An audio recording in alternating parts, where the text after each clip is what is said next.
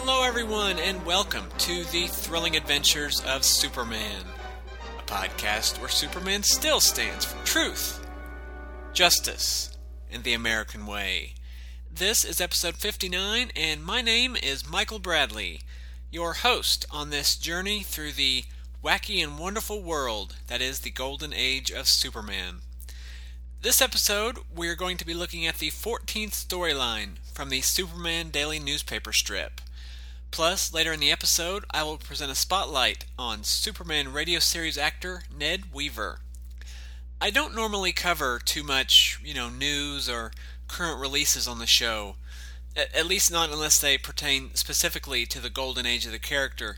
But there are two upcoming items that were recently announced that I'm really excited about. And I want to tell you about them because if they sell well, we might just get more things like them. And when they make things that I like, I'm a happy guy. First up, coming your way in December, for the first time, Superman is getting a Mr. Potato Head. Yep, you heard me right. For the first time since the toy went on sale 60 years ago, Hasbro is finally putting out a Superman-themed Mr. Potato Head. As a kid who grew up playing with and has many fond memories of Mr. Potato Head, and as someone who, as an adult, likes the extremely goofy Superman memorabilia, I will definitely be getting a Superman Mr. Potato Head. If it's not under the tree or in my stocking come Christmas morning, I'll probably be buying it soon afterwards. I posted on Facebook that I'll be sorely disappointed if it doesn't come with optional Clark Kent accessories, but I'll still buy it because, come on, it's a Mr. Potato Head, and that's cool. The article/news release said that they're also producing Batman and Wonder Woman potato heads, and that more, DC heroes and villains are coming in 2013. If they produce one that looks like the Silver Age Brainiac, that might be the most awesome toy ever. Thankfully, if they end up, not putting out other heroes and villains, we can pretty easily replicate a Lex Luthor figure by just buying a regular potato head and putting him in a suit. But hopefully we'll get a Mr. Potato Head Lex Luthor in the battle armor, because that would be pretty awesome too. Oh, and speaking of outfits, in case you're curious, from the promotional image, it looks like the Superman one will feature the classic costume with the red trunks. That could change, of course, before the toy is released, but hopefully they'll leave it with the traditional look rather than the new 52 or the upcoming movie costume. The other thing I want to mention is a new all-ages title coming from DC called Superman Family Adventures. It's by the team of Art Baltazar and Franco, the same guys who did the Tiny Titans book, which is ending next month. And they are also the writing team on the current Green Lantern book that ties in with the animated series. And they did a couple issues of the Young Justice title that ties into that animated series. And they had quite a lengthy run on Billy Batson and the Magic of Shazam, which was out a few years ago.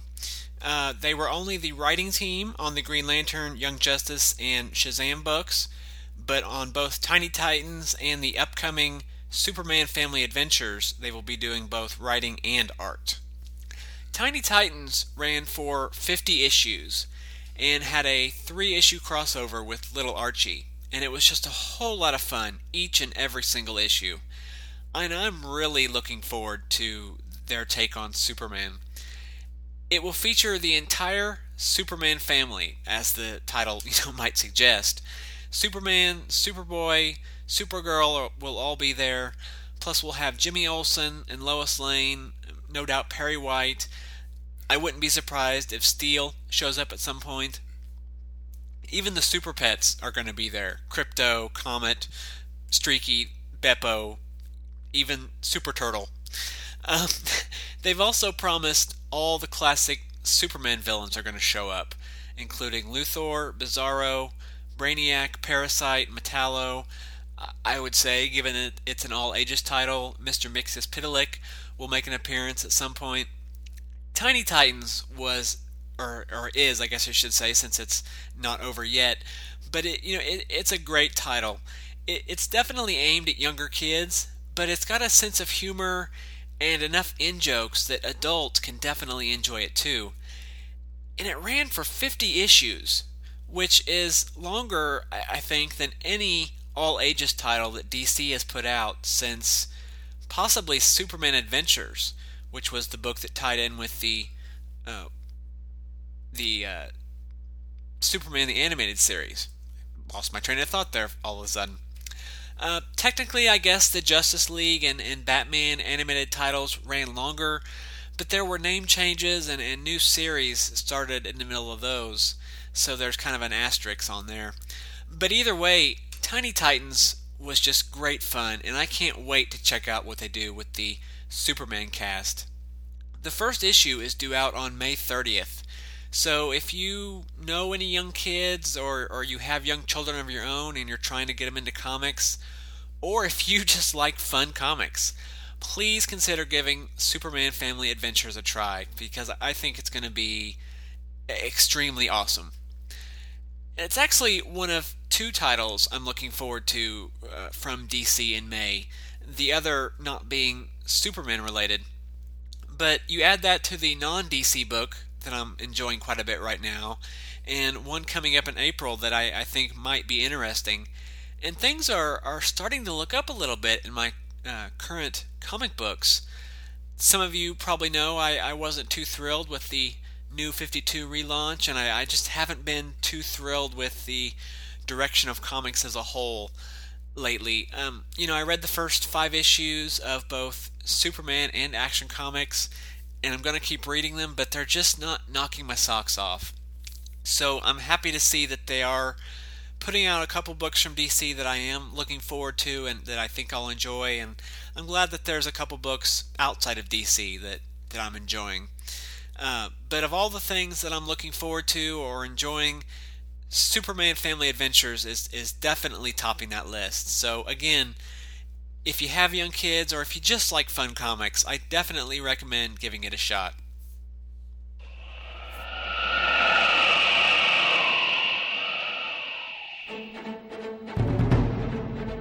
Sawate.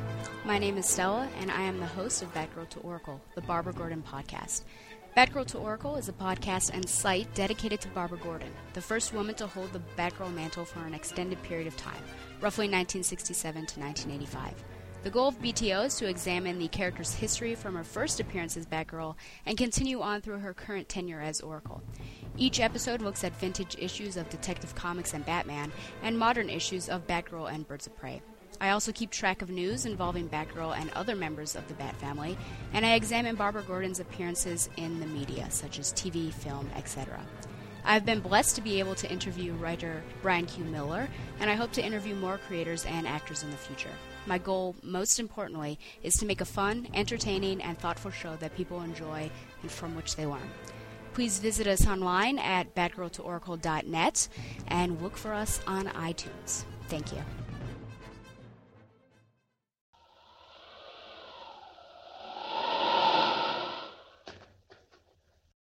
I should have mentioned, from interviews I've read and heard with Baltazar and Franco, they are both big Superman fans. So I really feel like they're going to do right by the character in the upcoming book. And I'm not trying to show for them. I don't know the guys, and I certainly don't get any money from DC for pushing their books, but I'm looking forward to the title. So if it's successful, I'm going to be a happy guy.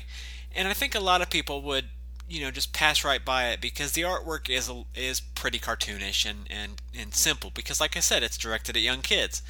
But there's enough there that adults can enjoy it too. So, again, please consider giving Superman Family Adventures a try when it comes out in May. Alright, so onward to the episode. This time, we are on to the 14th story from the Daily Strip. It's comprised of strips 397 to 414, so only 18 strips long, which is the shortest storyline in the dailies for more than a year at this point. And it ran April 22nd, 1940 to May 11th, 1940. Just to look at real-world history and the fomenting World War II for a moment. On May 10th, just as this story was coming to a close, Germany began a massive offensive, invading Belgium, France, Luxembourg, and the Netherlands. And meanwhile, in the UK, Winston Churchill became Prime Minister following the resignation of Neville Chamberlain. And why it is I can say Neville Chamberlain, but I can't seem to pronounce Dennis Neville's name the same way twice, I don't know. But anyway, as for the state of the other Superman-related comics and media at the time, all of the comics covered on recent episodes, that'd be Action Comics number 25, Superman number 5, and the New York World's Fair comic, all went on sale while this story was running. The Sunday strip was continuing its long storyline. It's about to wrap up, though, and we'll be looking at it soon, I promise. Probably around episode 62. And on the radio, the storyline where Jimmy Olsen debuted came to a close, and airplane disasters at Bridger Field ran its course. Our story here in the dailies has been given the title The Big Boss, and was written by Jerry Siegel, of course. The first half of the story was penciled by Wayne Boring. The second half was penciled by Paul Cassidy, and Paul Loretta likely did inks on the whole thing. So once more we have a whole lot of hands in the artistic kitchen this time. As our story opens, it's noon, and Lois Lane is hungry. So she decides to throw old Clark Kent a bone and allow him to take her to lunch. Clark, too excited to realize that she probably just wants a free lunch, gladly accepts. And soon the two are seated at a restaurant in such a place that at a nearby table is a man named Pinelli. Lois recognizes Pinelli and explains to Clark and the audience how he just got out of prison because he used to be a big shot back during the days of Prohibition. Pinelli gets up and heads to a back room of the restaurant, and Lois wants to follow. But Clark cautions her, saying that Pinelli's a bad dude and no longer news anyway, so they should just let sleeping dogs lie. Not wanting Clark's wet blanket to ruin her parade, Lois trips the waiter as he walks by. The waiter blames Clark, who tries to claim innocence, but only gets punched in the face by the waiter for his trouble. In all the commotion, Lois slips into the back room and is soon confronted by Pinelli and a group of bad-looking thugs. When questioned, Lois says she was just looking for the manager, before getting thrown out.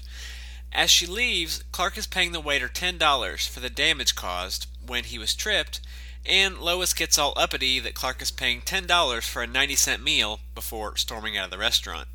Once outside, Lois apologizes to Clark for the inconvenience in the restaurant. And I like how getting punched in the face is but a mere inconvenience to Lois. But she then tells Clark that she didn't learn anything, while also thinking how she'd like to get rid of him.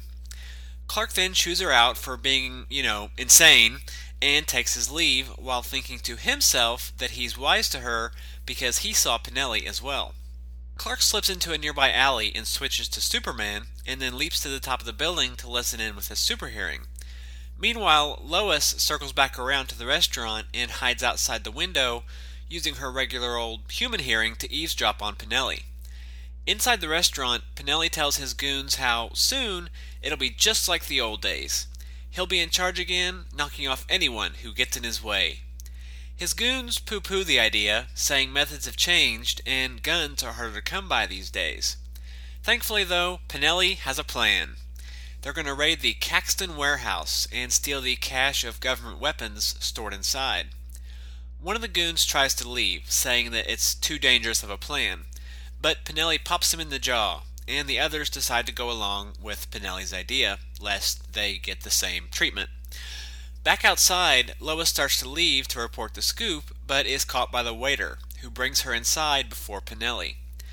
Learning she's a reporter from the press card in her purse, Pinelli tells the waiter to lock her in the cellar, and they'll deal with her after the job is done. Superman watches the crooks leave and swears he'll deal with them in time, but first he has to save Lois. Leaping down to the street, Superman digs into the ground around the building. He then plunges his fingers into the cement foundation and rips out a section to free Lois. After loosing Lois from her bonds, he takes her back to her apartment, chiding her along the way for getting involved with someone as dangerous as Pinelli. Realizing that she's determined to stay involved despite his warnings, Superman ties Lois up and leaves her hanging from the chandelier in order to keep her out of trouble, before leaping out the window as Lois screams at him in anger. At the warehouse, Pinelli and his men subdue the Watchmen and begin loading the weapons, but are soon met by Superman, who descends through the skylight. After seeing the Man of Steel shrug off their machine gun fire, the thugs try firing a cannon at him, but Superman simply catches the cannonball and wings it back at them, destroying the cannon. Back at her apartment, Lois has somehow freed herself, and while fuming over what Superman did to her, hails a cab and orders the driver to take her to Caxton Warehouse, and to step on it. At the warehouse, the gangsters have piled into trucks and are starting to leave with their pilfered weapons, but Superman throws the trucks around one by one. 2 strips later, Superman has wrecked all of the trucks, save one, and is loading the last of Pinelli's men into that remaining truck. He then sets his sights on Pinelli himself. Pinelli starts to run out of the warehouse, but at just that moment, who should show up? Of course, Lois. And she is quickly held at gunpoint by Pinelli. With Superman at bay, Pinelli orders his men into a nearby tank, and then starts to force Lois inside as well. But Lois is able to break free of Pinelli's grasp and make a run for it. Pinelli retaliates, though, by driving the tank straight at Lois, intent on running her over. Superman snatches Lois from the tank's path just in the nick of time, and then charges towards the tank, shrugging off a volley of cannon fire. Superman then rips open the tank, picking it up with one hand, and shakes out the goons. Superman deposits the men atop one of the ceiling trusses, and then goes after Pinelli, who is trying to make an escape attempt on a motorcycle. Superman thrusts his hand through the rear spokes, sending the motorcycle careening through a set of swinging doors, right into a room full of explosives. The motorcycle catches fire in the crash, resulting in a huge explosion that levels the entire warehouse, and no doubt kills Pinelli and all of his men. Superman digs through the rubble to find Lois, who is thankfully alive. A pair of police officers soon arrive and demand to know what happened, and Superman tells the officers that Miss Lane will explain, and leaps off. Later, back at the planet, Clark congratulates Lois on her scoop, saying he wished he would have been there himself. And Lois responds, "It's a good thing you weren't. You would have been scared to death." The end. So this was a fun story. I'll say that much. As for my comments, like with the comics, I'm going to start doing, not page by page, obviously, but strip by strip comments. In strip 397, it's interesting seeing a reference to Prohibition here. The repeal of Prohibition happened about 6.5 years prior to the story's publication, but it was still, I'm sure, very much in the minds of the older readers of the strip, and it instantly gives you a firm background on the character, that he's a criminal, at least in the context of the time. And I also note here that the setup is very similar to the World's Fair story, which we just looked at last week. They go to get something to eat, and they see the story's bad guy plotting his schemes. And moreover, they're both guys who used to be big names, but for one reason or another have fallen out of the headlines. That's pretty much where the similarities end, but I just couldn't help noticing that, especially since the World's Fair book first went on sale right as this story was wrapping up. In strip 398, we get a nice little bit of Lois tripping the waiter. It's funny and very much something that seems in character for Lois, especially at this stage. And I liked how the waiter just punched Clark dead in the face, right in the middle of the restaurant. Sure, it turns out that he's evil and in league with Pinelli, but my first thought was, well, he's not getting a tip. And we also get a line here. It's not a thought balloon like we think of today, but clearly something that Clark is thinking, as it's offset by parentheses. But he says, "Time for me to resume my pretended cowardliness." And they've been adding more and more of these lately, it seems. The what is now considered the typical characterizations. They're slowly becoming the standard. Going ahead to strip 400, we get a nice panel here of Clark taking off his shirt to reveal the Superman costume underneath. The S-shield on his chest in this story is large and in charge. And this is really the largest we've seen it in any story to date. It shrinks slightly later in the story, but here it takes up the majority of his chest, and it looks really awesome. Since the art here is obviously uncolored, we don't know the color scheme, but the S itself is slightly stylized. The shield part itself is actually shield-shaped, the pentagon, rather than the inverted triangle. I think, with the exception of size, it looked pretty much like this in the last newspaper storyline. This strip also sees the addition of the S-Shield in some of the narrative boxes, like they've been doing in the comic books, so it's nice to see that carried over. Between that and the rapidly growing S on his chest, I think it's safe to assume at this point that they've figured out that the shield is a very iconic and recognizable part of the character. And I can't help but wonder how much Batman had to do with that. Almost right from the beginning, the creators on the Batman strip did a lot with the bat symbol. Even though the one on his chest was small and grew in size over time, just like Superman's, Batman originally had the wing-shaped cape that let him cast the bat shadow on the wall, and there were stories where he'd leave a note signed with the bat symbol. And the artists on the strip used the bat symbol in other ways too. So I can't help but wonder if that didn't influence, even subconsciously, I wonder if that influenced them somewhat in playing up the shield in the Superman stories. And I wonder if any of the pulp characters prior to Superman had a recognizable symbol that got used like that. Like the Shadow or the Phantom. I know they both have their iconography these days, but I just don't know how big of a part of their characters and stories that was prior to the debuts of Superman and Batman. Drop me an email if you know, because I'm kind of curious about that. Strip 401, this is an interesting tactic that Siegel took with Pinelli, making him a fallen crime boss wanting to get back on top. He really didn't do much with it in this story, but it's a very believable motivation. I can't seem to talk today. I kind of wish storytelling in this era would have allowed for more in-depth characterization, because it's a motivation that we just really haven't seen in villains to this point.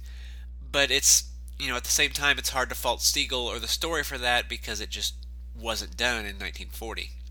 Skipping ahead to strip 404, I love this bit when Superman rescues Lois. He rips a hole in the wall, and Lois says, It's Superman! And Superman replies, Right, and I've got a complaint. Rescuing you from scrapes takes up so much of my time, I have hardly time for anything else. Oh, Superman, if you only knew the amount of time that you're going to spend rescuing Lois over the next 70 plus years. And it's interesting too, because in the panel right before that, before Superman comes in, Lois is talking to herself, saying that she should have listened to Clark, and that she was a fool for going after Pinelli alone.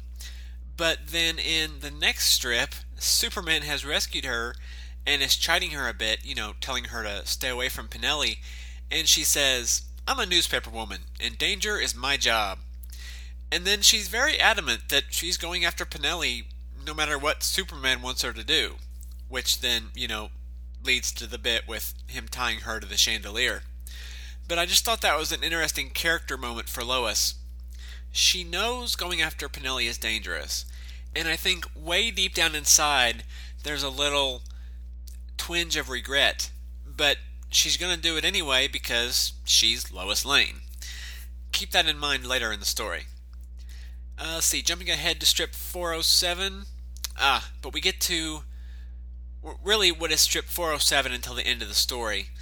I hate to be nitpicky on stuff like this because I know it's the Golden Age and there's a certain amount of oddness that goes along with that, but they are inside a warehouse and they fire a cannon at Superman, which, okay, maybe, but then Superman throws the cannonball back at them, resulting in this huge explosion inside a warehouse. And just a little bit later, Superman is throwing trucks and the thugs pile into a tank and start firing at Superman with the tank. It just seems like an awful lot of explosions and gunplay and other, dangerous activity in such a small, confined space. And as far as the tank goes, I admit I don't know a whole lot about tanks, but I don't think you can just get in one and start it up and begin firing. And even if it is that simple, I doubt the military would store them in such a way that it could be done. But again, it's Golden Age comics. Sometimes you just have to overlook these things. I'm not going to say it ruined the story for me, because it didn't, but it did really stand out. My next comment is in skipping ahead to strip 411. We get a nice moment when Lois is being held at gunpoint by Pinelli. And this is what I mentioned just a minute ago. She turns to Superman and says, "I'm sorry I didn't take your advice and keep clear of this, Superman." And he replies, "If you had, you wouldn't have been Lois Lane." And I just loved that. That's very awesome. Siegel is definitely figuring out what works in the strip and what makes the characters tick. And it's been so much fun seeing what will become their iconic personality traits bubble to the surface and get, cemented to the character. Even in characters like Lois, who, has really been there pretty much since the beginning. The last comment is in the final strip, strip 414. We get a great panel of Lois in the rubble of the warehouse that just collapsed, and Superman throwing aside some timbers to rescue her. And we get another nice, but way too short character moment with Superman here saying, "If you're injured, I'll..." and then realizing that Lois is okay, and you can just imagine this sigh of relief, and I really like that. Of course, it leaves Lois wondering, if Superman really cares about her, and telling him she wants to see him again soon as he leaps off, but we've seen that kind of thing before. Overall, this story was just, a lot of fun. Lots of action here. This felt like a typical Superman story, but in a very good way. The killing of Pinelli and his thugs and the silliness with the firing of tanks and cannons indoors aside, I really did like this one. Siegel could have expanded in some ways, as I mentioned, but again, that has more to do with the era than any failings in Siegel's writing. He's clearly figuring out what works with the strip and the characters in his stories lately, and I'm really looking forward to what's coming if this is, any indication at all. The art in this set of strips is just fantastic all the way through. Superman looks really great. He's been a lot more barrel-chested lately, and this set of strips continues that. Clark and Lois both look good. Pinelli doesn't look like a stock villain. There's detail and fairly lush backgrounds in the panel where needed. I wish I had more to say about it, because it's just really great stuff. Even though, like I said, there's a lot of hands in the artistic kitchen on these strips, they're really gelling together and putting out some great work. Be sure to check out the show notes for scans from this story. This story has been reprinted, like all the recent newspaper stories, in the second volume of dailies from Kitchen Sink, and you can also find it online for free at dccomics.com, and I will link to that in the show notes.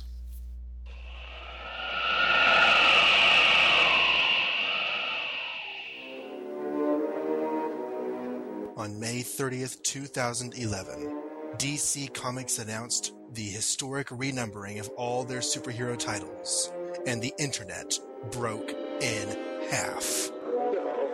No. It's not true. That's impossible.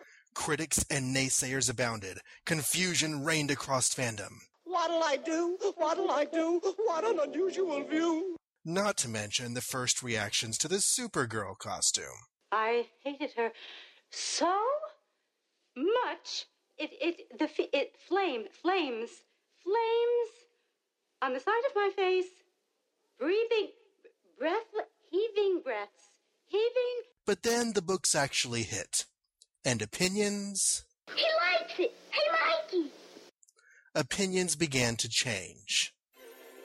The New 52 Adventures of Superman is a monthly podcast where John Wilson, J. David Weeder, and Michael Kaiser take a look at each of the adventures of Superman and his family of characters in Action Comics.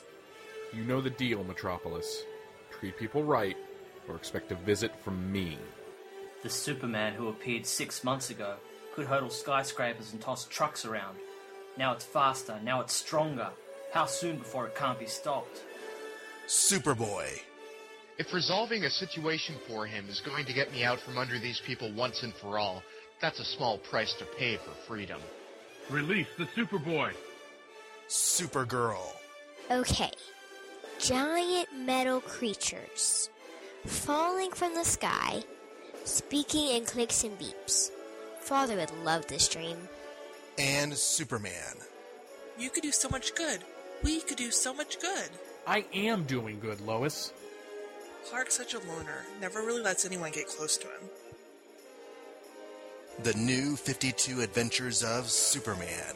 Available the first of every month on iTunes and at new52superman.libsyn.com.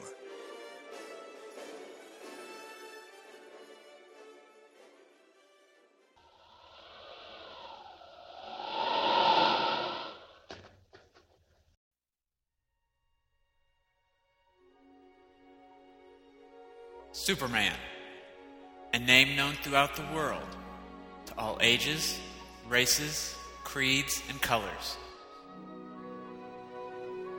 But what about those behind the shield?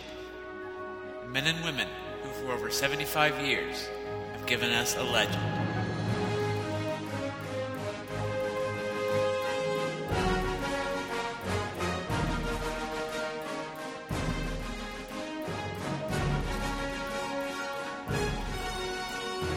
These are their stories.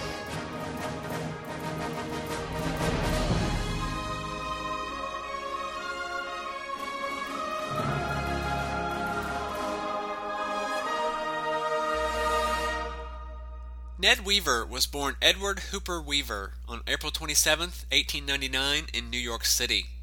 Weaver is perhaps best known to Superman fans as the voice of Superman's Kryptonian father, Jor-El, in the premiere episode of the radio serial in 1940. But Weaver's career in entertainment began much earlier, and in a slightly different form. As early as his senior year as a student at Princeton University, Weaver was writing music, having written the lyrics and book for Princeton's Triangle Club theater troupe, which today is the oldest touring collegiate musical comedy troupe in the United States. In 1924, he was a musical contributor and performer in the Broadway musical The Grab Bag. Weaver followed this up with performances in other Broadway productions over the next decade, including The Second Little Show in 1930, Days to Come in 1936, and Case History in 1938. In 1933, Weaver became a member of the music licensing firm the American Society of Composers, Authors, and Publishers, also known as ASCAP. In addition to his work on Broadway, he continued writing music and lyrics for songs that would be performed by some of music's top performers. Eventually, however, he moved west from his Connecticut home in hopes of gaining work as a dramatic actor in the burgeoning industries of radio, film, and television. From the 1930s to the early 1950s, Weaver held roles in a variety of radio programs, including Showboat, Big Sister, Young Widder Brown, The Shadow, Treasury Star Parade, Cavalcade of America, X-1, and many, many more. He also portrayed the lead character in the Mutual Network's Bulldog Drummond, and starred as Detective Dick Tracy for nearly a decade, from 1935 to 1944. In both the 1939 audition recording and the 1940 premiere episode of the Superman radio serial, Weaver portrayed Jor-El, Krypton's foremost man of science, and father of Krypton's sole survivor, the baby who would grow to become Superman, the Man of Steel. Afterward, Weaver continued to appear occasionally on the show, portraying a variety of villains and supporting characters, including the show's first villain, the Wolf, as well as the character of Sydney in the famed Atom Man storyline from the mid-1940s. As radio dramas began to die out in the mid-1950s, Weaver, like many actors, turned to on-camera roles in film and television. He appeared in films such as The Shaggy Dog, Some Came Running, and Anatomy of Murder. On television, he was cast in supporting roles on shows including Perry Mason, Alfred Hitchcock Presents, and Petticoat Junction. His last credited role was in a late 1968 episode of Get Smart, after which he seemingly retired from acting. Ned Weaver died in Laguna Hills, California on May 6, 1984, at the age of 85. While Weaver is probably best known or best remembered for his work on radio, television, and film, he was also an accomplished and talented songwriter and performer, contributing songs to some of the music industry's biggest names, including Benny Goodman, Roy Rogers, Eddie Fisher, and more. Because there probably won't be too many people I spotlight on the show that have that type of credentials, I thought it would be nice to do something a bit out of the ordinary and close out this spotlight with a selection of music written or co-written by Ned Weaver. As is the case with a lot of music that's nearing the 75 or 80-year-old mark, the quality isn't quite what we might be used to from today's, digitally enhanced sound, but I think it's enjoyable just the same. I will be sure to put a list of song titles and performers in the show notes, but for now, just sit back, relax, and enjoy some music written and authored by radio's first Jor-El, Ned Weaver.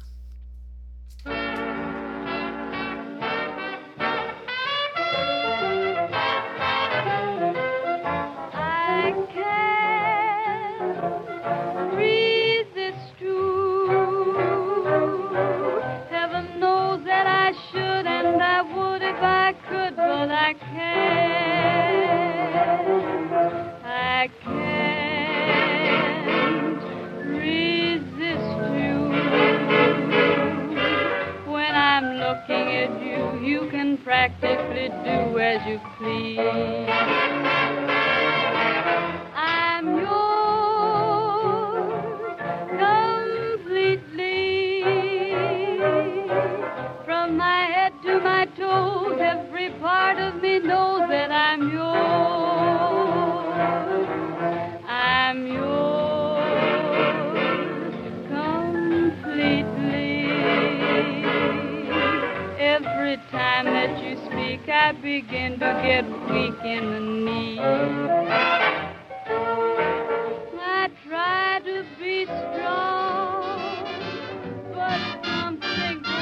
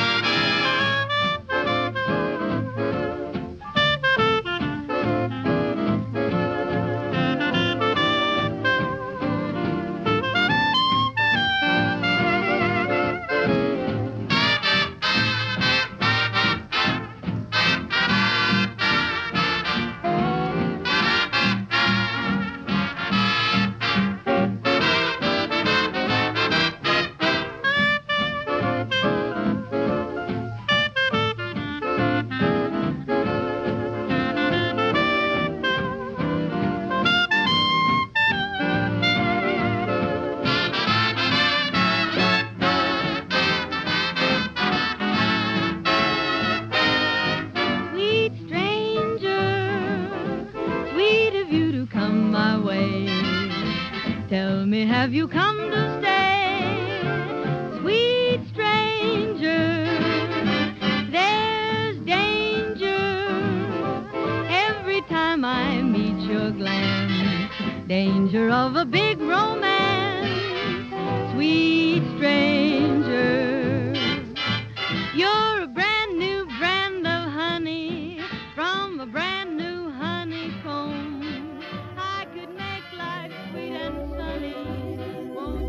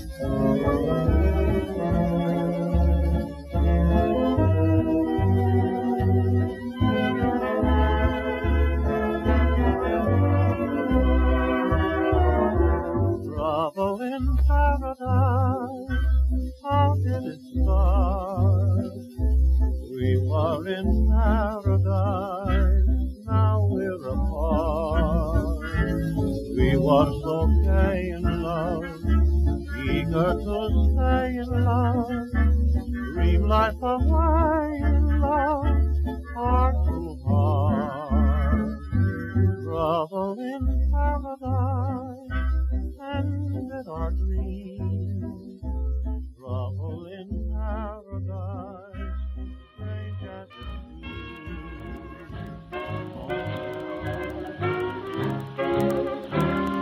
Darling, do you doubt my adoration?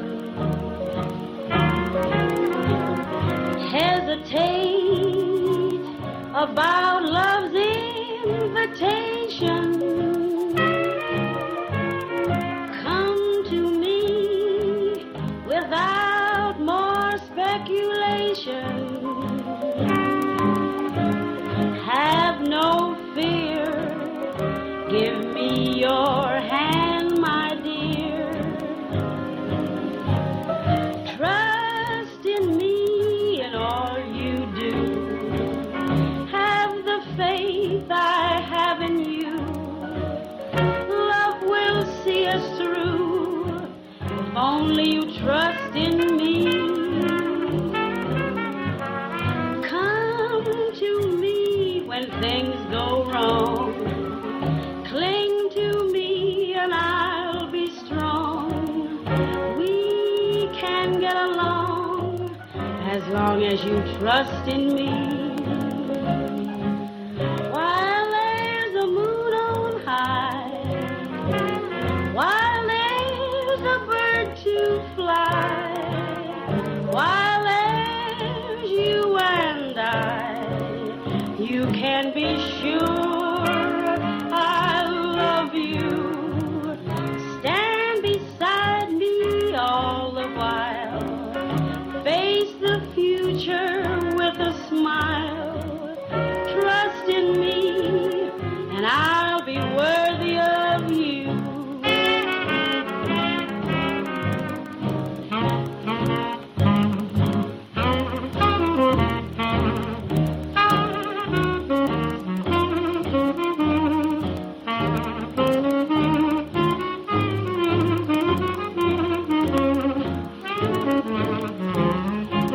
While there's a moon on high, while there's a bird to fly, while there's you and I, you can be sure I love you.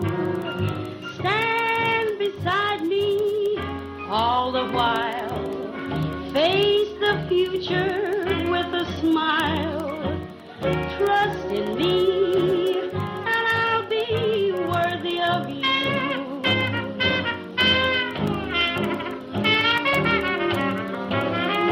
Trust in me.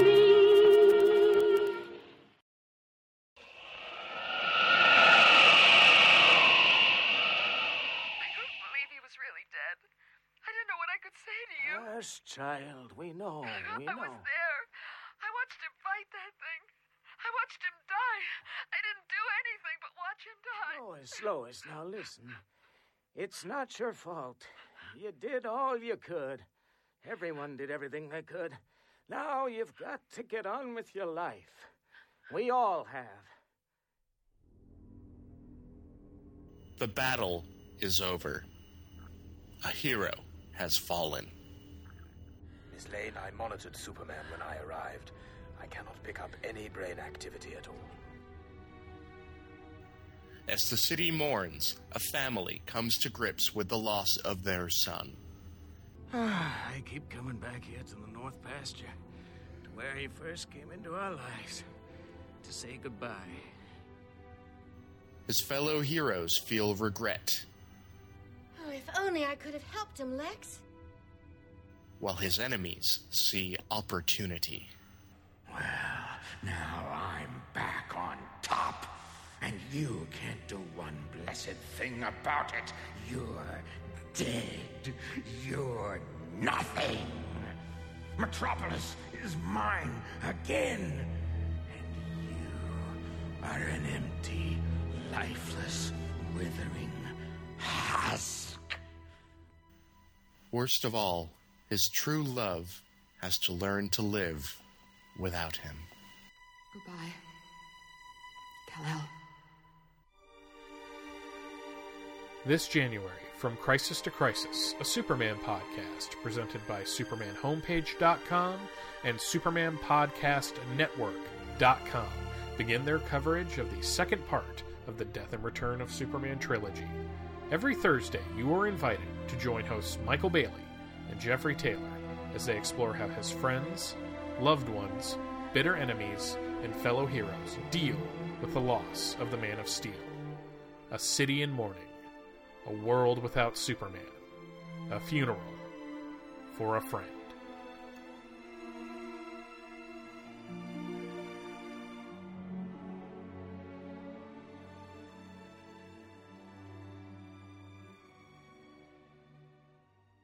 Hey kids, comics! Hey Michael! Yes? We have to record a promo for our podcast. I've got one. Read our podcast. Read our podcast. You do know this is an audio medium? Watch our podcast. But you can watch podcasts, but not ours, because let's face it, we've got faces for radio. No, wait, I've got it. Give me a second, right? What? Just listen to our podcast. Listen to our podcast. Snappy, it's short, sweet. I'm liking it. It's good. It's great. Not exactly telling people what our podcast's about, though, is it? We read comics. We read comics. That's true. That's good. Liking it. Liking this pitch. Carry on. Right. We talk about comics. We do. We talk about comics. We read comics, and then we talk about them because we can't talk about them before we read them. Excellent. Keep going. And then we sing. Badly! Yes, well, badly is purely subjective, but how many other comic book podcasts do you know where people sing? Hey kids, comics! Every Thursday at apleyland.podomatic.com.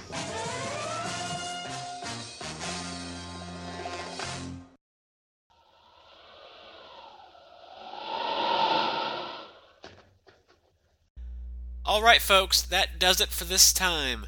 Next episode, we will be back to the spinner rack for a look at Action Comics number 26. As always, thank you very much for joining me. Be sure to send your thoughts, comments, questions, suggestions, and love letters to me at thrillingadventures@greatkrypton.com. I also invite you over to the website where you will find show notes and links to back episodes. The site will also give you the RSS feed and the iTunes link, both of which can be used to subscribe to the show so that you never miss an episode.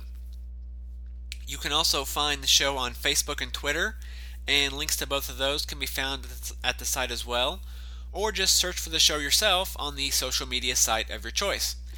All of that can be found at greatkrypton.com, along with other Superman and comic book related posts whenever the mood strikes me.